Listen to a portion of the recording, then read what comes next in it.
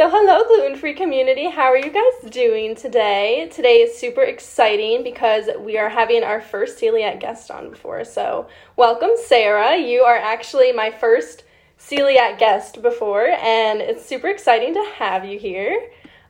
Sarah is the person who runs Celiac Sarah Explores on Instagram, and she travels to different countries with celiac disease, and she also has a YouTube channel, KJ and Sarah, so be sure to give them a follow on both YouTube and Instagram. Hi, Sarah, how are you doing?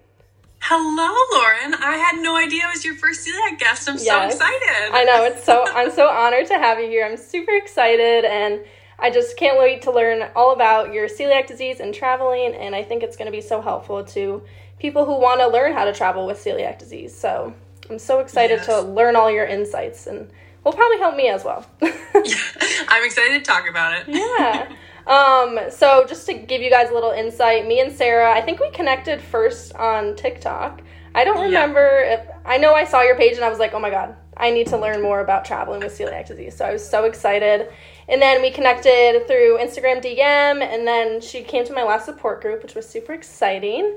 And I hope to see you at the next one this week. I know you said you were going to be there. Yes. So yeah, do you just want to talk a little bit about your celiac disease diagnosis story? Like, when did you get diagnosed and all of that? Absolutely. Perfect. So I never really thought this was going to be in the cards for me. Yeah. I was a collegiate D1 athlete, and I never really had any health problems up until the age of 23. And I think graduating during a pandemic, getting a pretty stressful job, and just the environmental change, I had an annual checkup in April of 2021. And I got blood work done, just routine, and things were out of whack. So that led us down the path to, I was officially diagnosed in November of 2021 at 23 years old. So we got there. But leading up to that, so it was the routine lab work, and it was actually elevated liver enzymes at first. Okay. So yeah, that's really interesting that they found that through routine blood work. Because I didn't know that was possible. I got lucky because my thing was quick. It was 8 months. So I got lucky. But I did a bunch of liver testing and stuff first, because that wasn't the telltale sign of celiac disease. It's just one of them that's kind of at the bottom. And I didn't think that I had the classic GI issues. But looking back on it, I had so much stomach pain every day. I had bowel movement issues most days. And I think I was just gaslighting myself. I'm like, oh yeah, everyone has this. This is normal. And the same thing happened to me when I first got diagnosed. I was like, yeah, I burp 20,000 times a day, but that's normal, because, your body gets so used to, what's happening to it that you don't even realize that it's out of normal, Exactly. So and at that time, it was just a weird time in the world. And I was just always tired too. So I was oh, I'm tired. What else is new? I just feel like this every day. But now on the other side of it, I'm oh, I don't have to feel like that every day. Right. That's great. Yeah. Wow. And did you have any complications in terms of when you got your liver enzymes tested? What was the next step? Yeah. So thankfully it was a pretty smooth process for those 8 months, but I got the liver enzymes checked out, got more blood work done because they were oh, something's weird. Let's check everything. And one of those things was the celiac test. But in the meantime, I got an ultrasound of my liver, but that was fine. Okay. And then once the celiac gluten-free blood test came back super high, they were okay, come in for a colonoscopy and endoscopy. Got it. So they did both. Yep. Because I was in straight up denial until the morning of my colonoscopy and endoscopy. My doctor came in, she was well, you probably have celiac disease, but this is just the final confirmation. I was wait, I didn't know we were at that step yet. I thought this was the step. Yeah. I know, the steps are kind of different for everyone. Most people don't catch it in a routine, blood work. So that was really interesting to hear. I mean, my dad's a nurse, so he automatically connected me with a GI doctor. And based on my symptoms, before they even tested, they were oh, we think it's celiac. So I already had a little bit of insight, but it's interesting to hear from people who don't have any medical background to be how did your diagnosis come about? Absolutely. Yeah. Oh, and I will say I was referred to a gastroenterologist who is the one that did all the screenings and stuff at that point. Okay. The routine thing was my PCP, and then I went to the gastro. Got it. Awesome. Yeah. And you said that was November 2021. Yes. So it's been like a full year now. Yeah. Have you learned like so much? It's like a complete lifestyle change, but you're probably feeling better now? I can't even believe that it's been over a year. I feel so much better. Good. Like when I was first diagnosed, I was like, I'm not going to be able to do this a week, let alone the rest of my life. So yeah. And that's like what a lot of people tell me. They're like, how do you just say goodbye to gluten? And it's like you don't really get a choice. It's like if you want to heal and feel better, you just kind of have to accept that this is like your new life and this is like your new healing stage versus continuing to eat gluten. It's only going to like damage your body and make it worse. But exactly. And like the day I got diagnosed, I was like, okay, but I'll still be able to like, you know, sneak a piece or two of like whatever cookie. I don't know. And now, like, even a week after that, I was like, oh, I'm already feeling better. Yeah. Like, you'll like, want to never eat gluten again. I don't want a crumb. Right. Exactly. Like, once you know what it feels like to be healed, it's like, nope, I'm good. Exactly. And did anyone in your family have celiac, or are you the only one? Okay. Nope. I'm the lone wolf. I have a younger sister, and she got tested because of the genetic thing. Like, 1 in 100 goes to 1 in 10. Right. But she's negative, as of now. Yeah, that's interesting. Like, I also am the only one in my family with it. That's crazy. So I was like, where did it come from? Because I literally had no clue. No one in my family will get tested. They're, like, against it. They're like, we don't want to find out. And I'm like, I swear, one of you has to have it.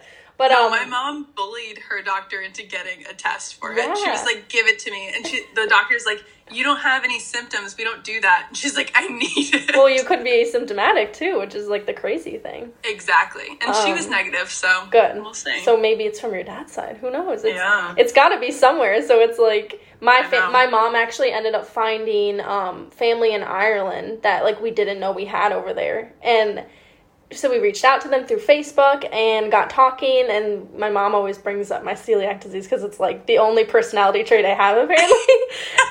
And they were like, oh my god, no way, there's like 6 of us over here that have it. So like that's how I kind of figured out the connection between mine. But like it's interesting to hear, you know, so many people are the only one in their family and they don't know where it came from, which is crazy. So weird. Yeah. Well, awesome. Do you want to talk a little bit about, like, where you traveled this year? And I know you went to so many different places. Maybe, like, list off a couple of them, some of your favorites.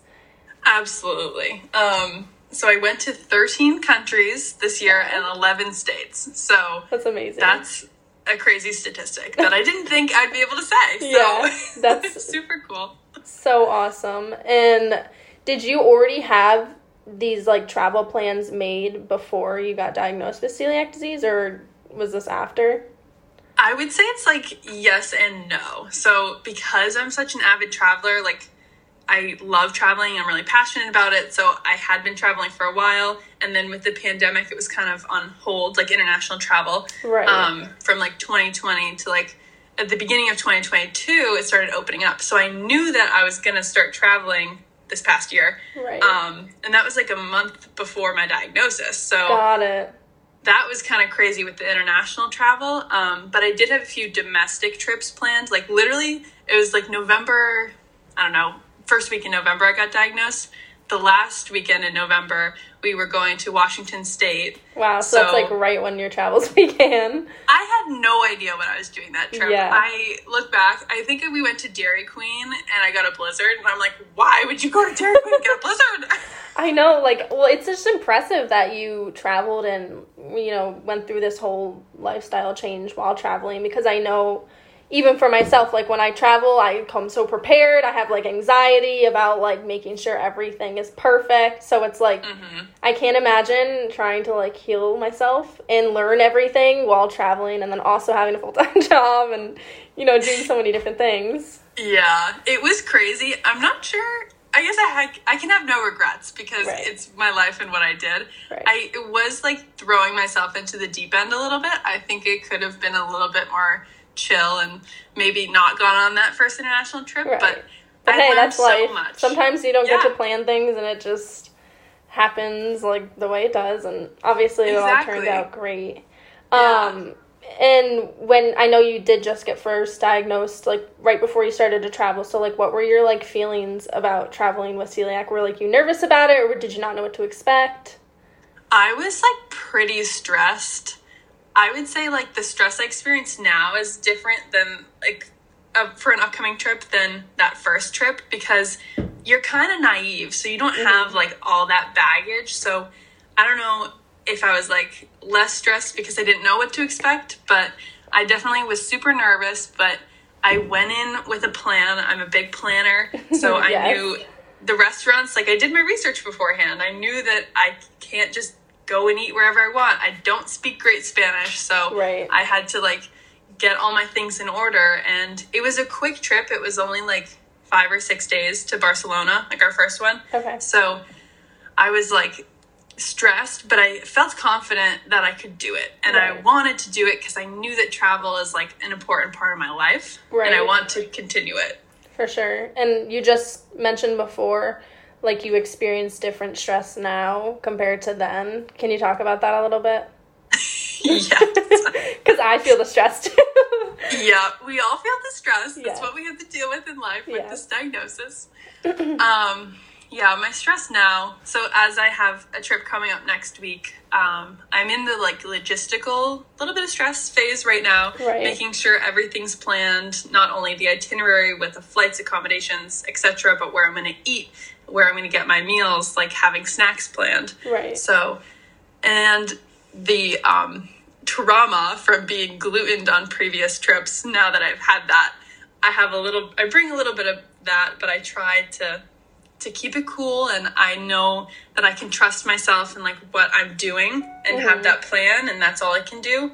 And if mistakes happen, mistakes happen. Right. And I think it's important to talk about you're most likely going to get glutened on vacation at some point. I mean, as much as you try, like, I have gotten glutened on vacation. Like, sometimes it's out of your control. People will tell you, oh, this meal's gluten-free, and, I mean, you're going to trust people, especially in the beginning, because why would you not trust somebody? And then you're going to get sick, and it might cause a little bit of turbulence in your trip. But, I mean, I haven't had issues, like, with being able to recover on vacation, but don't feel guilty if that happens, because it will happen, unfortunately. And what I kept telling myself this year, too, is, like, I would have probably been glutening myself at home. Like, Right. It's not just because I'm in a new place. Like, obviously there's a lot more, like, roadblocks because there might be a language barrier and Right. like, you really don't know this restaurant. But you could visit a new place at home and the same thing would happen. Yeah. So at one point, like, travel, I was really getting scared of doing the next trip because I had a bad experience. And Right. I was just like, you can't let that fear hold you back from something you genuinely want to do and fills up your cup. And Yeah, that's such a good point, too. I mean, it's all a learning curve, so it's like, whether you learn it while you're on a vacation or whether you learn it at home, I mean, I'd rather learn it on a vacation. That sounds more fun, but it is stressful, and that fear will always be there. Do you have any, like, tips for overcoming, like, the fear of traveling? I think what really helped me was focusing on my why. Like, Yeah. I knew that I wanted to travel, and, like, the feelings I get when I'm adventuring, like awe, like excitement, those are things that I, like, just crave and want. So because I knew I wanted to do that, I knew there were going to be some growing pains. So Right. when you focus on that why, it allows you to be less scared and, like, calm the stress down. Like, okay, I'm stressed about my next trip, but oh my gosh, I'm going to have so much fun, and I've planned and I've prepared, and then we move forward. Yeah, I think that's 100% the right way to look at it, because you have to remember to live life. Like, as much as everything seems scary, especially in the beginning, like, it will get easier, like, as you learn, like, all the tips and tricks. But I think, like, the most important thing for myself, like, when I travel, is, especially airports, is making sure I, prepare and pack my snacks, and have the Find Me Gluten-Free app, because I know that's, like, a worldwide app, and there's so many different things I do to prepare. Do you want to talk about, like, if you do airplane travel, like, how do you contact the airline to, like, make sure they can accommodate your food, and do you pack specific snacks every time and stuff like that? Absolutely.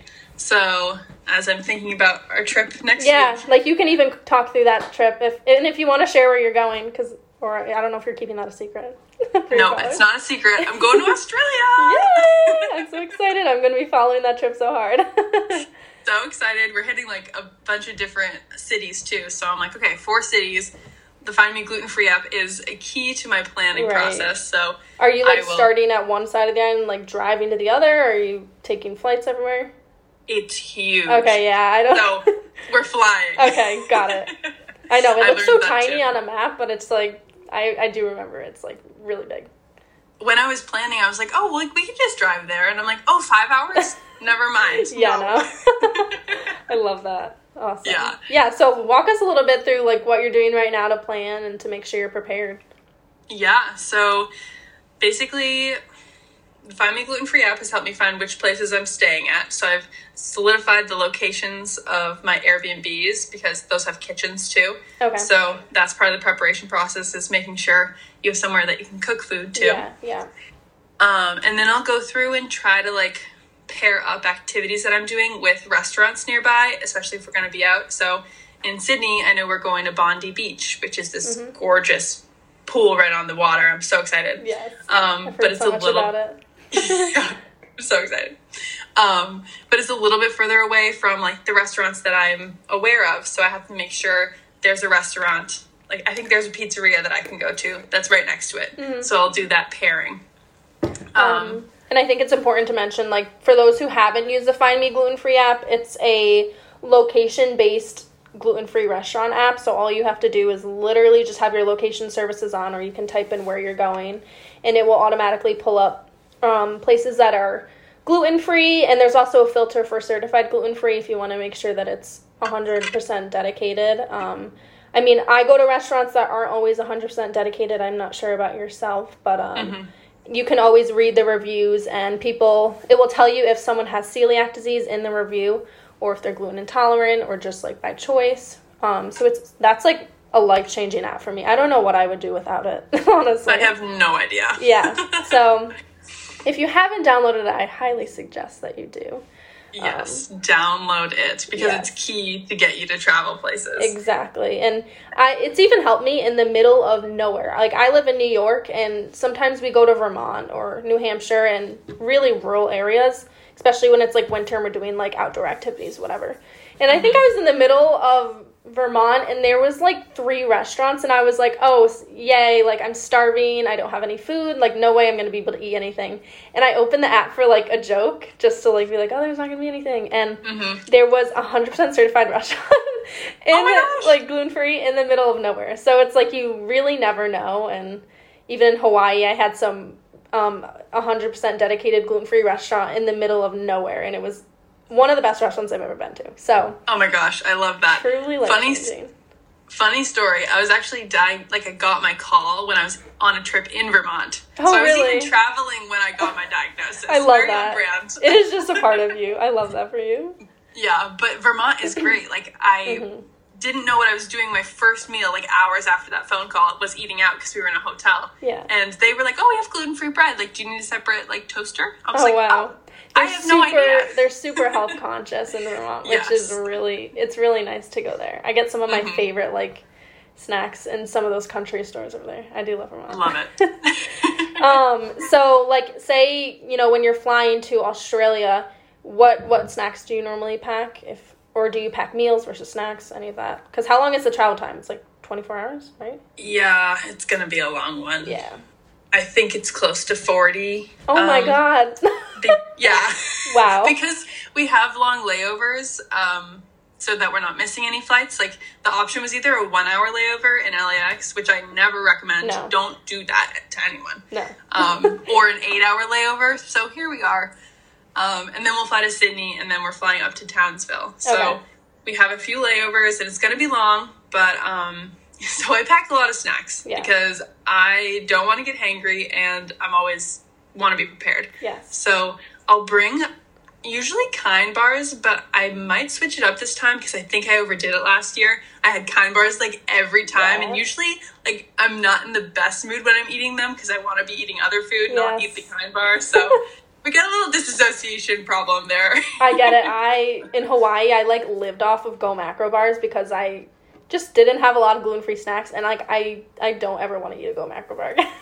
I'm like, I am so granola barred out, like, I will eat those in a couple years. Yeah. But So I'll see what I get. I might try to get something different. I love Lara Bar, so if you've never had those, and you can get, like, a box of, like, 22, and they're... Oh, wow. I like the blueberry... I forget what it's called. It's, like, blueberry muffin, maybe? But, and their ingredients are, like, so clean. It's just, like, dates, blueberries, cashews. They're amazing. I love them. Amazing. I wrote it down. I'm going to pick some up. Check them out. But I'll also bring, like, just... I love fruit snacks. Like, they're just quick. They get me energy. Yes. It's easy. They taste good. Yes. What else do I bring? I usually bring granola. That's less of, like, I don't usually eat it with my hands like a snack. Like, I'll find yogurt, because you usually can find yogurt and make that more into a meal. I will bring pasta and eat it, like, at the airport before we get on the flight if the timing works out that way. Like, when did I do that? When we were flying to Vietnam, we got to the airport at, like, 3 p.m. and our flight wasn't until 6. And then the first meal isn't served till 8. Okay. So it's like, I knew I needed dinner because I had lunch. So I brought that with me to the airport and ate that in the airport and just moved on. So getting meals on planes is so key and something that I didn't know my first time I went to Spain. Yeah, I think when I went to Hawaii, they provided a meal, but I didn't know they were going to, so I didn't get to eat it. And I was like, wow, that looks so good. Yeah. So basically, when you book your flight, I recently booked a flight with Delta, is going to Australia. They just have, like, a tab. I don't know exactly what it's called, but, like, additional requests, special instructions, something like that. And you can go in and click if you have a dietary restriction. They have a few options, like vegetarian, low FODMAP, gluten-free, and then I think a few others. But I don't know off the top of my head, and I do think they change sometimes. So that's really cool that they have low FODMAP too, because all my IBS girlies, like, exactly. I didn't know that was an option. That's really cool. There was one on a different airline, like an international airline, and instead of calling it that, they called it, like, bland meal. Honestly, yeah. That's a very good, accurate, like, representation of IBS, but that's really funny. Oh my gosh. Keep it bland. Yes. But yeah. So do you just, because if I ordered it, I'd be so worried about, like, cross-contamination and everything, and you haven't gotten sick from any of those meals, right? No, I haven't gotten sick from any gluten-free airlines. I haven't, like, tested any with a NEMA sensor or anything. Right. And usually you feel kind of crappy on a travel day anyways, but I nowhere near, like, a gluten exposure symptoms. That's good to know. And sometimes if you can't do it online, you might have to call. Like, for American Airlines, I think I had to call one time. And usually you have to do that 24 hours before your flight, or they won't get it. So that makes sense. You need to know. Yeah. And on some airlines, like Japan Airlines, they'll put little stickers on your seat and on your mat. I love that. So you're, like, identified as the gluten-free person, and there's different colors for other people. I love that. And the meals come out with GF meal, like, everything's labeled. So far I've trusted it and haven't had any issues. Yeah, I think when it's labeled, it just makes me feel better too, because I'm like, okay, they know, I know, it's, like, very clear representation. Do you have a certain airline that you've traveled with that, you know, does it better than others, or have you had good experience across the board with all the different airlines you've flown? I would say, like, since I'm trying to chase Delta status right now to get the upgrades. I love Delta. But I do. You love Delta? Okay, yeah. Delta girlies here.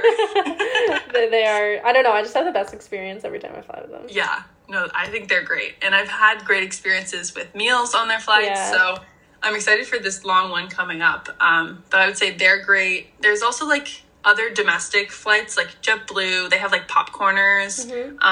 American Airlines, I don't think I got a snack that time, but like, just those little snacks. But for meals, Japan Airlines was great, but it was a lot of fish, and on, like, a really long travel day, it was just, like, 4 meals of fish, and I was just fished out by the end of it. Fish is not, like, I feel like when I'm on an airplane, I want, like, comfort food, because it's, like, Yeah, like you said before, you already feel kind of shitty traveling, like, usually, so the last thing I want to eat is, like, a fish meal, but hey. Exactly. But it was super fresh. Yeah. And good. Yeah. And then Turkish Airlines actually had, like, lots of options. We had a 10-hour flight, Turkey to Boston, and I got served 2 meals that were, like, delicious and all gluten-free. Oh, so, that's really awesome. That was random. I just flew Hawaiian to, United. I'm thinking because I went to Hawaii. I flew United to Hawaii, and they didn't have, like, any gluten-free options. I didn't call ahead, though. Like, I made sure to, like, pack, like, all my snacks. But, so if you're flying United, don't expect snacks. I think they only had pretzels and crackers, and they're, like, the airline ones, so they're, like, not, anywhere near gluten-free. And obviously, they served meals, too, but I didn't trust. You could get, like, a vegetarian one, but it's not, like, gluten-free. So, right. If you're flying United, I would probably call ahead and ask, because maybe they do have options. I really didn't look into it. Yeah. But I think some of my snacks that I always pack, like, I go ham. Like, I, like to, like, have a freaking, like, charcuterie board, but sometimes it's difficult with, like, the ice packs and stuff, which I think is important to talk about. Like, you can only, for people, like, listening, you can only bring ice packs that are frozen in, because one time when I was leaving Hawaii a couple years ago, my ice pack had melted before I went through TSA, and they, like, pulled me over, and they're searching my entire bag, and I'm like, geez, what the heck is in here? And they're like, oh, it's the ice pack. And I'm like, why can't I use it? And they're like, because it's unfrozen. And I'm like, oh, so it's considered a liquid now. But I did explain, like, my dietary issues, and, you know, my parents were like, she kind of needs that ice pack. So all they'll do is, like, they strip searched my entire bag and me. Well, not actually strip me, but, like, they pat me down. Yeah. And then they, like, let me take the ice pack. But as long as your ice is frozen, you should be good. But I always pack, like, the little Justin's nut butter packets and, like, an apple. I'll pack, like, cheese and crackers. I bring hummus and carrots. I'm trying to think what else. I'll pack full-on meals. So I'll do, like, I don't know, like, grilled chicken with rice and, like, a vegetable. And I think I saw you do it. Did you bring a little oatmeal packet and put, like, warm water in it? Oh, my gosh, yes. And you're reminding me of 2 other meals that Go ahead. Or meals. The oatmeal thing's great because they have hot water on the plane, and they can fill it right up. That was awesome. Legendary. I was like, I'm doing that next time I go on vacation. Like, because that's so smart. That's a great hearty meal, especially when you're really hungry. It was so good. And then the other thing I do, because I don't want to deal with ice packs, like, I didn't go down that route, but I bring a bunch of tortillas and I put Nutella and peanut butter in them. And I don't love those on the daily, but on a travel day, like, I have 6 of them. Like, they hit different. They hit different. And can you get, like, Nutella packets, or do you bring a whole jar? I'll do the packets. I'll pre-make some of them, like, for a long travel day. I'll probably do that for Australia coming up. And then usually I've been able to buy Nutella all over the world, so you can always pick that up. Oh, that's good to know. And yeah, I think also I want to talk about, like, in the airport, like, what have you been able to find? I know I think the Boston airport is, like, one of the nicest airports I've been to, and they have so many gluten-free options. Like, I was amazed. Of course, I got there at, like, 6 a.m. I was like, I don't need anything right now. But I've been able to find, like, dried fruit that I can eat, like, a lot of trail mix, like, salami and cheese roll-ups. Yogurt is another big one. The boiled eggs, but they're absolutely disgusting in the bag. But I definitely have, like, difficulty, like, finding meals. Like, I don't ever count on a meal being there, like, unless there's a Chipotle. Like, I kind of trust Chipotle, but I don't know if you've had experience with restaurants in the airport. Yeah, so actually I have a few thoughts. So in the Boston airport, I think they have, like, a Be Good, and so you can, like, order, and I think that's in Terminal A. Okay. I don't know. But I love Be Good. That's been safe. Wahlburgers. Okay. I got, like, a salad, like a taco with the burger on top. I don't know. Yep. That was good. And then I forget where we were connecting. I think it was in Charlotte. I had an amazing sub. Ooh. Like, wow. with Udi's bread. That sounds amazing. I could eat that now. Yeah, it was amazing. I haven't had a good sub, honestly, since. Like, that would just happen to be in the airport. Me either. Wow. I forget what that was called, but I'll have to look it up. I rated it on Find Me Gluten Free, so I will check Find Me Gluten Free in the airports. That's amazing. But I also have a hard time. That's not like usual that I'll find a sub that's gluten free. Right. Especially finding meals. But I do have this thing called the Priority Pass through my credit card, which gives me access to lounges in a bunch of airports. And honestly, like 75% of the time I can usually eat at those lounges, and they'll have things like bananas and apples to like take away. There's usually a lot of buffets. They have allergy warnings, but I'm very skeptical of buffets in general. Right. So that's just another thing. And I wanted to know, like, it's good. I try to go like low FODMAP, like 2 days before a really long flight. Yep. So one time I had a flax cookie. Like, it was a cookie covered in flax seeds. Okay. On a flight, because that was the gluten-free dessert. And I felt so sick just because I'm not a doctor or scientist, but I think the flax seeds, like, when you're breaking them down in your body, it creates a lot of gas. And you're in an airplane, the pressure and everything, like... I think that's really interesting that you brought that up, because I do the same thing. Like, the reason I pack so many snacks and I'm so picky about what I eat on an airplane is because my symptoms, like, I don't know if it's because the pressure, like, of the plane and your high elevation, which can, like, cause bloating, but I get so bloated and constipated, and, like, if I eat anything too inflammatory, like, I won't be able to go to the bathroom, and I'll just feel, like, sick. So I always try to make sure I have, like, leafy greens, and I'm just trying to eat, like, pretty clean, so, like, my stomach stays, like, settled, especially when you're traveling for, like, 40 hours on a plane.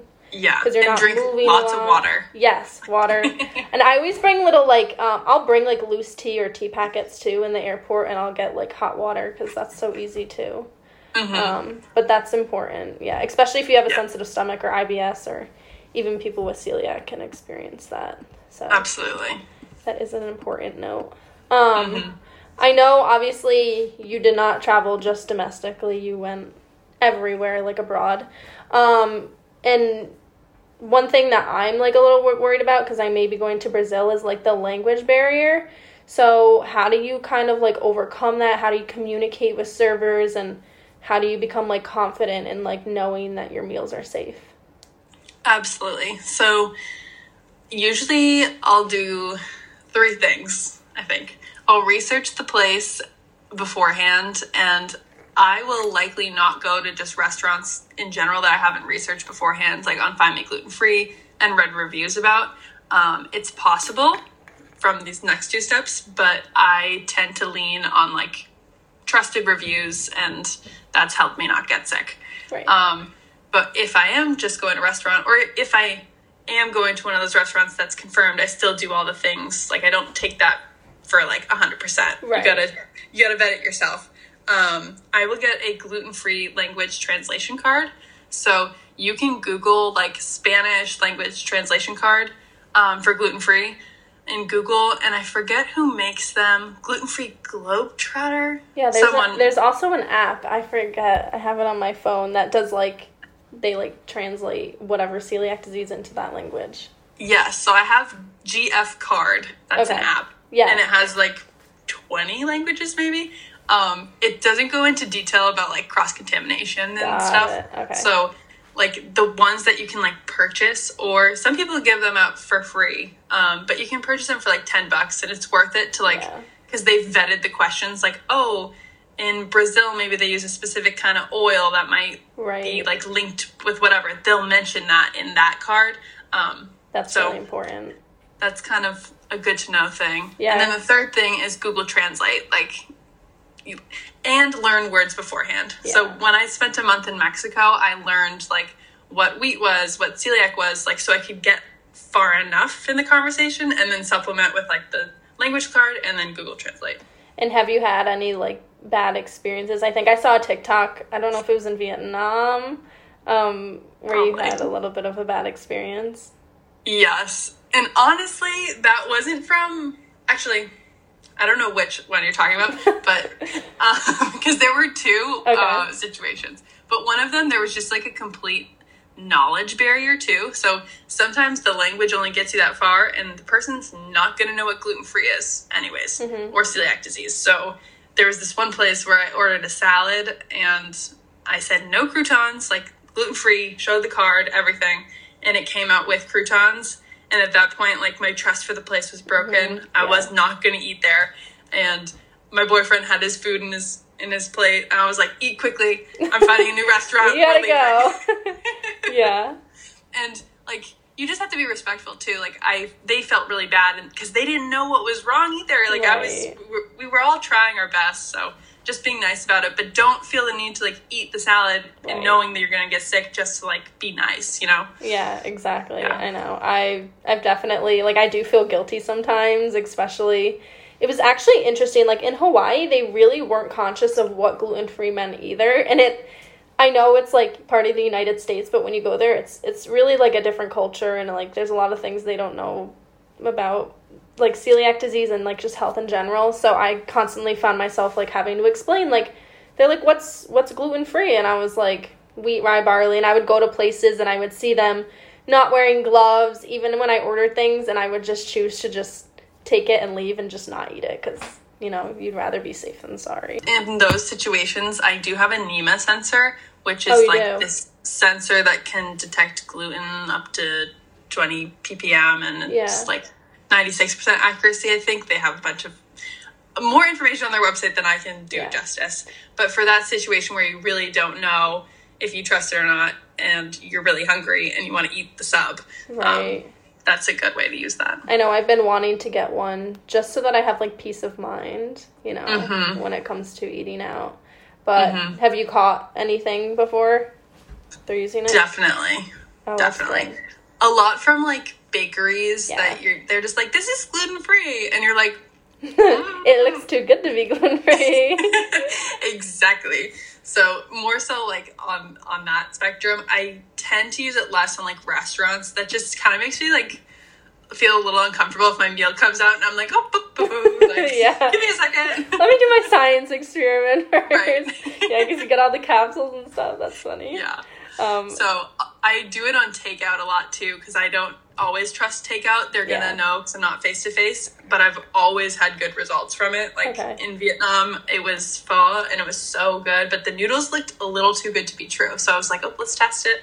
And it was gluten-free. Oh, wow. That's awesome. I need to invest in one. I think it would give me peace of mind for sure. Yes. When you're, like, say you're in Vietnam, Bali, any of these Mexico places, do you, I know you said on a lot of your Airbnbs you have kitchens. Do you cook some of your own meals? And if yes, what's your experience at the grocery store and, like, reading labels and stuff like that? Absolutely. I definitely cook my own meals, and I think it's, like, so important that you use that tool in your toolkit when you're traveling, because a lot of things are out of your control, and it's great eating at restaurants until it just gets kind of exhausting. Like, I have a limit, you know? Yeah, I'm the same way. Yeah. Glad we're in this together. But, like, breakfast, it's easy to do, like, overnight oats or, like, eggs, so I'll tend to, like, do that. And when we're out exploring, like, lunch and dinner, that's when I'll go out. Or, like, every 3 days I'll, like, cook one of those meals in. And it's been pretty easy to get groceries. Like, I've been able to get, like, chia seeds, eggs, yogurt, all the things. Sometimes it is weird reading labels and stuff. Yeah.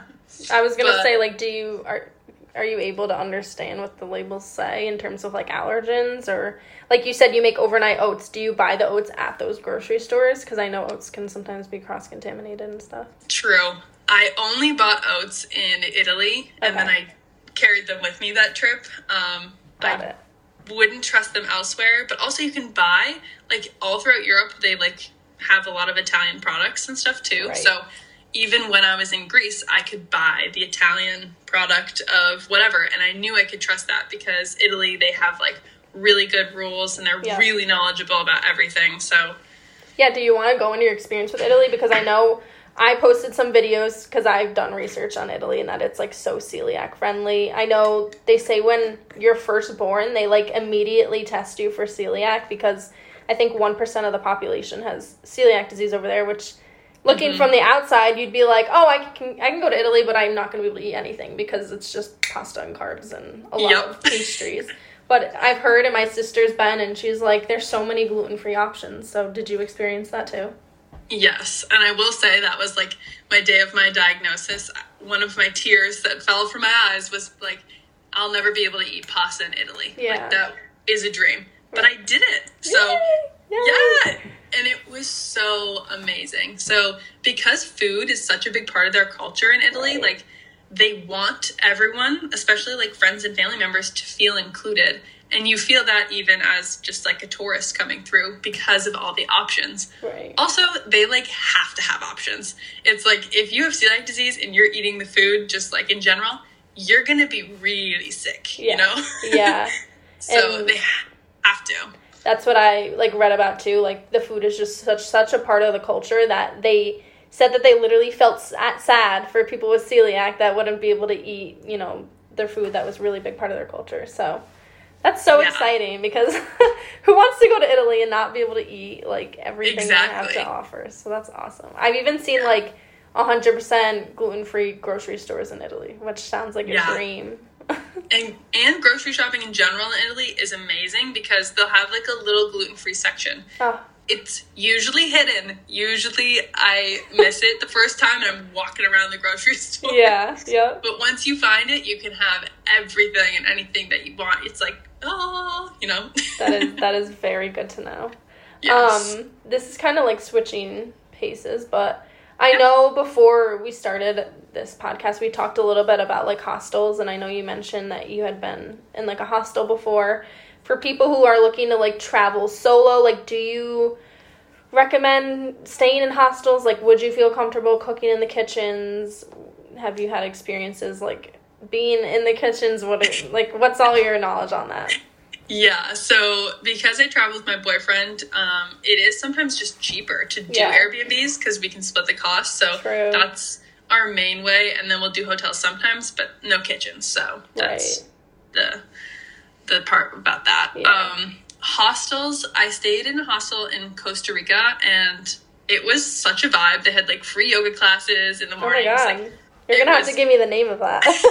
Yes, I will. It was awesome. And it was so beautiful there. I did not cook anything in that kitchen for a reason. And this is just my experience with one hostel, but you got to go out there and see for yourself. But my friends were cooking in the kitchen, and I went in and I was like, you know, this is just, it would be too much work, I think, to make it safe. Mm-hmm. I think you definitely could. Like, I think you could get in there like 30 minutes before you start cooking and like scrub everything. I usually do that in Airbnbs too. Like before I use anything, I travel with my own sponge. You have to have a new sponge. Yes. Don't use their sponge. It's so gross. I know, yeah. And then I'll make sure they have soap and I'll like wash everything. But in the hostel, I feel like you like really need to get in there. Right. And yeah, I didn't need to. They had a restaurant on site that was like pretty knowledgeable about celiac disease, so I was able to do that. So hostels, I feel like you gotta plan. Like I feel like if you brought your own like cutting board and like it's hard to travel with utensils like through security, so you'd have to like check it. Yeah. I feel like it's a few extra steps, but it could be done. So do you check a bag, or do you usually only bring a bag on the airplane? Very much depends on the trip. Okay. I've gone on like a weekend trip to like a 2-month trip this year. It's like I have a checked bag, I have a carry-on bag, I have a backpack, and because normally like I'll pack like the flexible cutting boards, and I'll bring a spatula, and my mom also got me this like little griddle. It's like, I don't know, it's pretty tiny, but I can like cook chicken and steak on it and vegetables like if I need to. So I feel like it's really nice because like I like to be prepared. I like to feel like I have an option if there are no other options, because I mean obviously you can't always trust the pans, especially when it's a kitchen that you don't really know what's been cooked there, and people probably don't care like to clean it very well, but sponges too are super important. And I know like it's a big thing in a bunch of countries, like outdoor markets. Like I know in Hawaii we had a bunch of outdoor markets, and I would go, and obviously I could get fruit and vegetables, but I could never eat like, you know, food from like food trucks or anything like that. Have you been able to get groceries or just products from outdoor markets, or like eaten food from any of them? Yeah, mostly just Whole Foods, and that's what I stick with even in the grocery stores too. Like, if I do a packaged product there, you also get like imported products from like the UK or Australia or the US. Oh, okay. So I'll stick to like English products like there, instead of trying to read Vietnamese, and there's different labeling laws and stuff. So I stick with those in the restaurant or in the grocery stores. So there normally are like, you know, English products in it. Whether it's like from like you can tell it's like, oh, this is British, you know, like it's a little different. Got it. Yeah. But when I'm in an outdoor market, I'll stick to those Whole Foods, and that's like not an issue. In Vietnam, we did get fresh noodles from this woman. We were doing a cooking class, and they were these beautiful rice noodles just in this bag next to her. But in the other bag next to her was bread. And I was like, what is going on I like here? this side and I don't like this side. Yep. And she was wearing gloves, but she was like grabbing back and forth. And I was like, whoa. Like, what is happening? If we're gonna get these, yeah, we have to have a system. So she did change her gloves, and I had a guide with me at that point because we were doing a cooking tour.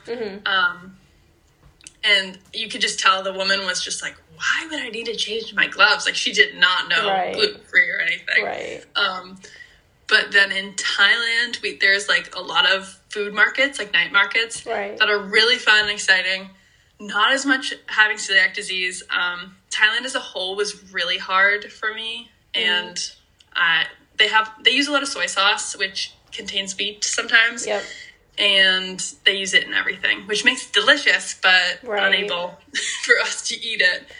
And just like a lot of cross-contamination. So you can like eat at those night markets, but you have to know the right questions, and you have to feel safe. And a lot of the time I didn't. Yeah. I would only go to stands where they were selling like mango sticky rice. So I know that the rice was good and mango was good. So I did that. But I think I did get sick once from like a cross-contamination thing, because there's just less rules with it too. Like, they don't have to wear the gloves or wash their hands or do the things. So you just have to be really mindful when you're going and eating at markets like that. Yeah, my friend just went to Bali, and he was like, I don't recommend you eat out anywhere. And it sucks because like the food there looks so amazing. Like, I don't know, maybe like if I'm somewhere international, like I feel most comfortable getting like smoothies and like fruit and stuff. But yeah, it's difficult when it comes to, you know, countries that use like soy sauce, because that's such a sneaky thing to like sneak into products and meals. And it was everything in Thailand. I couldn't even get eggs. Like, they made the eggs with soy sauce in the pan. Like, it was so hard. At least I went to Bangkok, Koh Samui, and Koh Phangan. So that's my experience in those places. I've heard it's better in the north, but yeah. Well, so you would say Thailand, out of all the places you went, was like the worst with being able to eat? What was your best or your most easiest place that you were able to eat? Italy was probably the safest, just because of like knowledge and like protocols. Like, they have this thing called the AIC, and it's like this national celiac certification. So they'll certify restaurants, like third-party tested kind of. I love that. It's so amazing. So I would strictly go to those. I was living the dream. But besides Italy, I had a great experience in most of the countries, but Spain and Vietnam were definitely up there too for like really great experiences. Yeah, wow. That sounds amazing. Yeah, I feel like Vietnam is a lot of like rice noodles, right? Lots of rice noodles. I had a lot of pho. Yeah. And they just seem to use soy sauce less. Okay. So like when I said no soy sauce in Thailand, they were like, oh. They're like, what do we cook with? Right. What's the flavoring? Like, no. Oh my God. But in Vietnam, they're like, yeah, of course. Like, That's good to know. Yeah. Yeah. Spain sounds... Do they have like a lot of rice there? Or what's like their main... What was a meal that you were like easy to get in Spain that you found celiac safe? I feel like I had a lot of different foods. Also, the restaurants, like cuisine that I've been able to find in every single country is Italian. Oh, interesting. So I've had pasta and pizza in almost every country that I've been to, gluten-free. That's really impressive. Like, I even have a difficult time finding it in my own hometown. I know. Like, and I live in the United States. Yeah, Wow. so sometimes it's better traveling. Like, you can just, there's so many, like, things. People are doing amazing things. And it's like, it's 1% of the people have, 1% of our U.S. population has celiac disease, I think. Yeah. And it's like that in Italy. So it's like that in other places, too. Like, everyone has these creative solutions. So it's fun to explore. Yeah, wow. And I guess kind of coming to the end, like, again, if someone is scared to travel, especially, like, internationally, I'm assuming you find it easier to travel domestically because you can, like, bring things, correct? No? Okay. I don't know. I wouldn't say that, yeah. Oh, okay. Like, what would you say to someone who's, like, scared to travel? Like, I think I would say you have to live your life, and you know, you're going to have celiac disease for the rest of your life, so it's, like, important to branch out and, you know, learn instead of just sheltering that part of your life away, because you want to be able to socialize, you want to be able to make memories and have those experiences, but I don't know what your thoughts would be. Yeah, I mean, obviously, I hear that because both of us have been there. I think anyone with celiac disease has been there. It's such a life-altering, like, diagnosis, and it really changes everything, and it does make travel harder. Yeah. I do not deny that, but I do want to say that it's so possible and it can be done safely. I was only glutened like 3 times. I went to 13 countries and 11 states. Wow, like, that's awesome. It's so possible, and I remember myself sitting in Mexico. So actually in Mexico, although it's like a lot of rice and corn, they have a lot of cross-contamination problems because of the flour tortillas. Yeah. So I remember sitting in this restaurant, and they were like, you can only get a fajita. And all I wanted was tacos. And I was so like, sad. I need to go. I need to go. I got the fajita. It was great. But, you know, it's the vibe. Right. And I remember feeling so lonely because my boyfriend's there with me, and he's a great support system, but he just doesn't get it at all. He had this whole meal, and I felt so alone and sad, and like, am I going to be able to travel? Like, this was like my 3rd country at that point. Like, I just didn't know. It felt new. And then I was like, oh, I bet I'm not alone. Like, there's got to be other people. So that's when the idea for Celiac Sarah was born. Oh, I love that. Yeah. And I was just like, you know, I want to really, like, tell other people that it is possible, because I feel like I didn't see it as much, and I'm loving all the celiac creators, like, coming out, because it's so helpful to see people live their lives and, like, their products. I learn so much every day. I know. It is amazing. Yeah. So I would say that it's definitely scary to travel with celiac disease, but it's so possible and doable. Yeah, and I think a tip that I have is, like, if I'm really, really uncomfortable, I always, like, will pack a meal in case there's no options. And, like, it can feel, like, awkward to eat your own meal at, like, a restaurant, but, you know, sometimes you may not have people or friends that you're comfortable enough with to be like, hey, can we go to this restaurant instead? Like, I know I've ran into that before with people I've just met, and, like, I'm not gonna be like, hey, can we eat here instead? So I'll bring, like, a snack, and maybe if I don't eat it at the restaurant, I'll eat it afterwards, or I'll just order a drink just to, like, feel included. So there's always, like, an option to overcome it, and it's sometimes in the beginning it's uncomfortable, but it's just something you have to become confident with, especially because you're going to have it for the rest of your life. But exactly. And it's all a learning process, and I feel like, I hope it's only going to get easier from here. So I'm like a year and a few months into my diagnosis, so I hope I keep learning and keep growing, and everyone can do that too. I know. Yeah, it will get easier. And I mean, you've already conquered so many more things than I have, and I've had it for 6 years, so. And besides Australia, do you have any other, like, traveling plans for after? So on the way home from Australia, we're stopping in Singapore. Okay. So that'll be exciting, only for a few days. And then after that, it's a little bit of an open slate. We have lots of ideas. Since we're going to Australia, we'll only have, like, 2 more of the inhabited continents to hit. So we might do, like, a country in South America or Africa. We're gonna figure that out, but I've also heard lots of good things about London and Ireland, so I might do a little trip there. I don't know. I know there's so many places that I would like to travel to too. Africa is another one that's on my list. I feel like it's, like, not talked about as much, but I've been seeing it all over my TikTok, and I'm like, I think it's really? calling my name. Yeah, I really want to do a safari, so we would probably go to like Tanzania or Kenya or South Africa. Yeah, so I've heard they're all beautiful. That's awesome. Well, thank you so much for being on here today, and obviously for everyone listening, do you want to give a shout out to your Instagram? It's at... Oh my gosh, yes.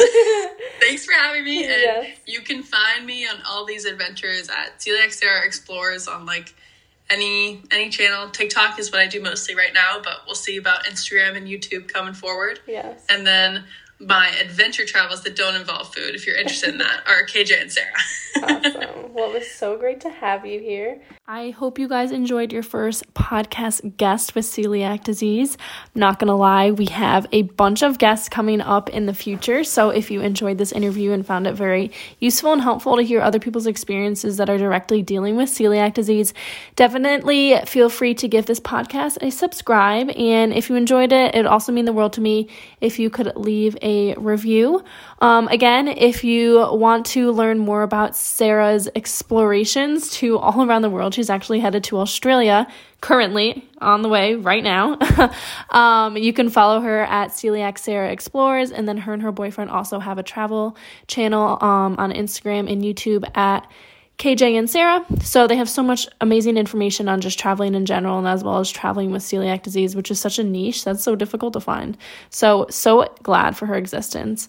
And if you want to see more content by myself, you can give me a follow on Instagram at eat.glutenfree with me. And then on YouTube and TikTok, my handle is at eatglutenfree with me.